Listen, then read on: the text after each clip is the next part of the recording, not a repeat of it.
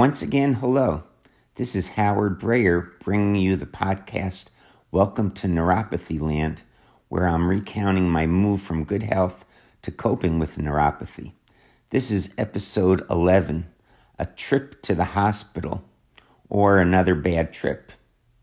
The last episode ended with my neurological symptoms getting much worse in early June of 2023, exacerbated by a great deal of pain in my right leg due to my awkward gait.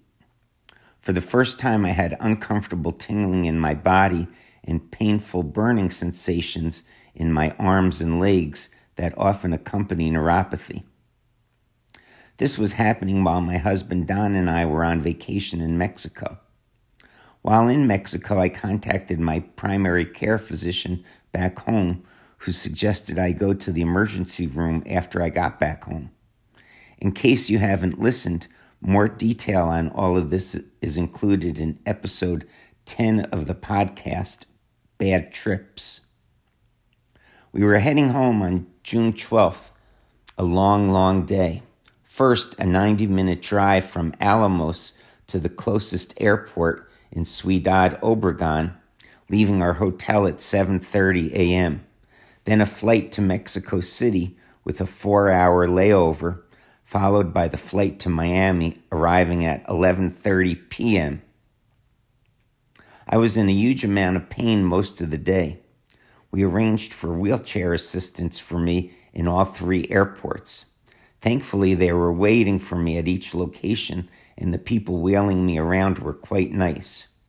During the layover in Mexico City, I plopped myself down in a chair in the airline's lounge, and I didn't get up until hours later when it was time to board the flight to Miami.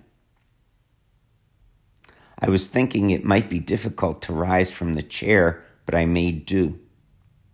A friend of mine very generously picked us up at the airport. Instead of going home for a day or two, I decided to go directly to the emergency room at Mount Sinai Hospital in Miami Beach. We arrived about 1 a.m. To tell the truth, I wasn't totally sure why I was there. I guess it was for pain relief, as I knew nothing could be done for the underlying cause of the neuropathy. I don't remember what they did for or to me in the emergency room, but after a couple of hours, at about 3 a.m., I was admitted to the hospital. It was early morning on June 13th, and I stayed at the hospital for one more night, leaving on the afternoon of the 14th. By and large, it was a terrible experience. The thing I remember most from my stay is how bad the daytime nurse was. For the most part, non-communicative, even when I asked a question. A couple of times she came into my room to get something from a cabinet and didn't acknowledge my existence in the room. She told me repeatedly that a doctor would be seeing me soon. However, from the time I was transferred from the emergency room and admitted to the hospital to the time I was discharged, I didn't see a doctor.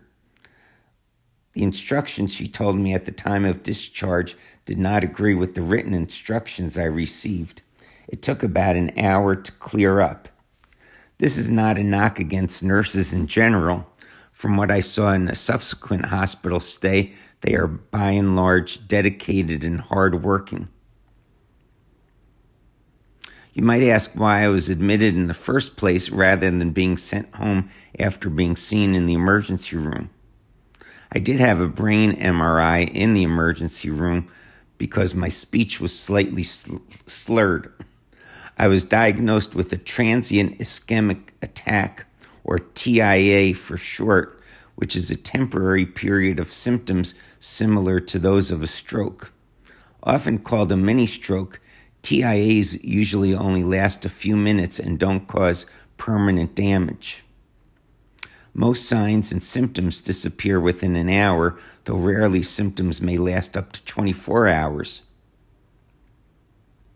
The signs and symptoms of a TIA resemble those found early in the stroke and may include the sudden onset of weakness, numbness, or paralysis in the face, arm, or leg, typically on one side of the body. slurred or garbled speech or difficulty understanding others, blindness in one or both eyes or double vision, and vertigo or loss of balance or coordination. The only symptom I had was slurred speech. It was a bit odd that the MRI report didn't indicate anything was wrong in my brain. After I got out of the hospital, both my neurologist and another doctor insisted I did not have a TIA, and to admit me to the hospital, the emergency room doctors had to have some reason for admitting me, so the TIA was it. It seems like I did not have such an attack, but I can't say definitively one way or another. Oh, they did give me pain pills, which for the most part did nothing. Even leaving the hospital was messy. Just before I was released, I was told that I could receive at-home physical therapy and home health aid for a limited amount of time, paid for by Medicare. A person from a private company called me to set things up. Then, as I was literally waiting for the elevator to leave the hospital, a person from another company called to provide their services. They were competing against one another. It was all confusing to me at the time, but I picked one of the two. Then it was home and into my own bed.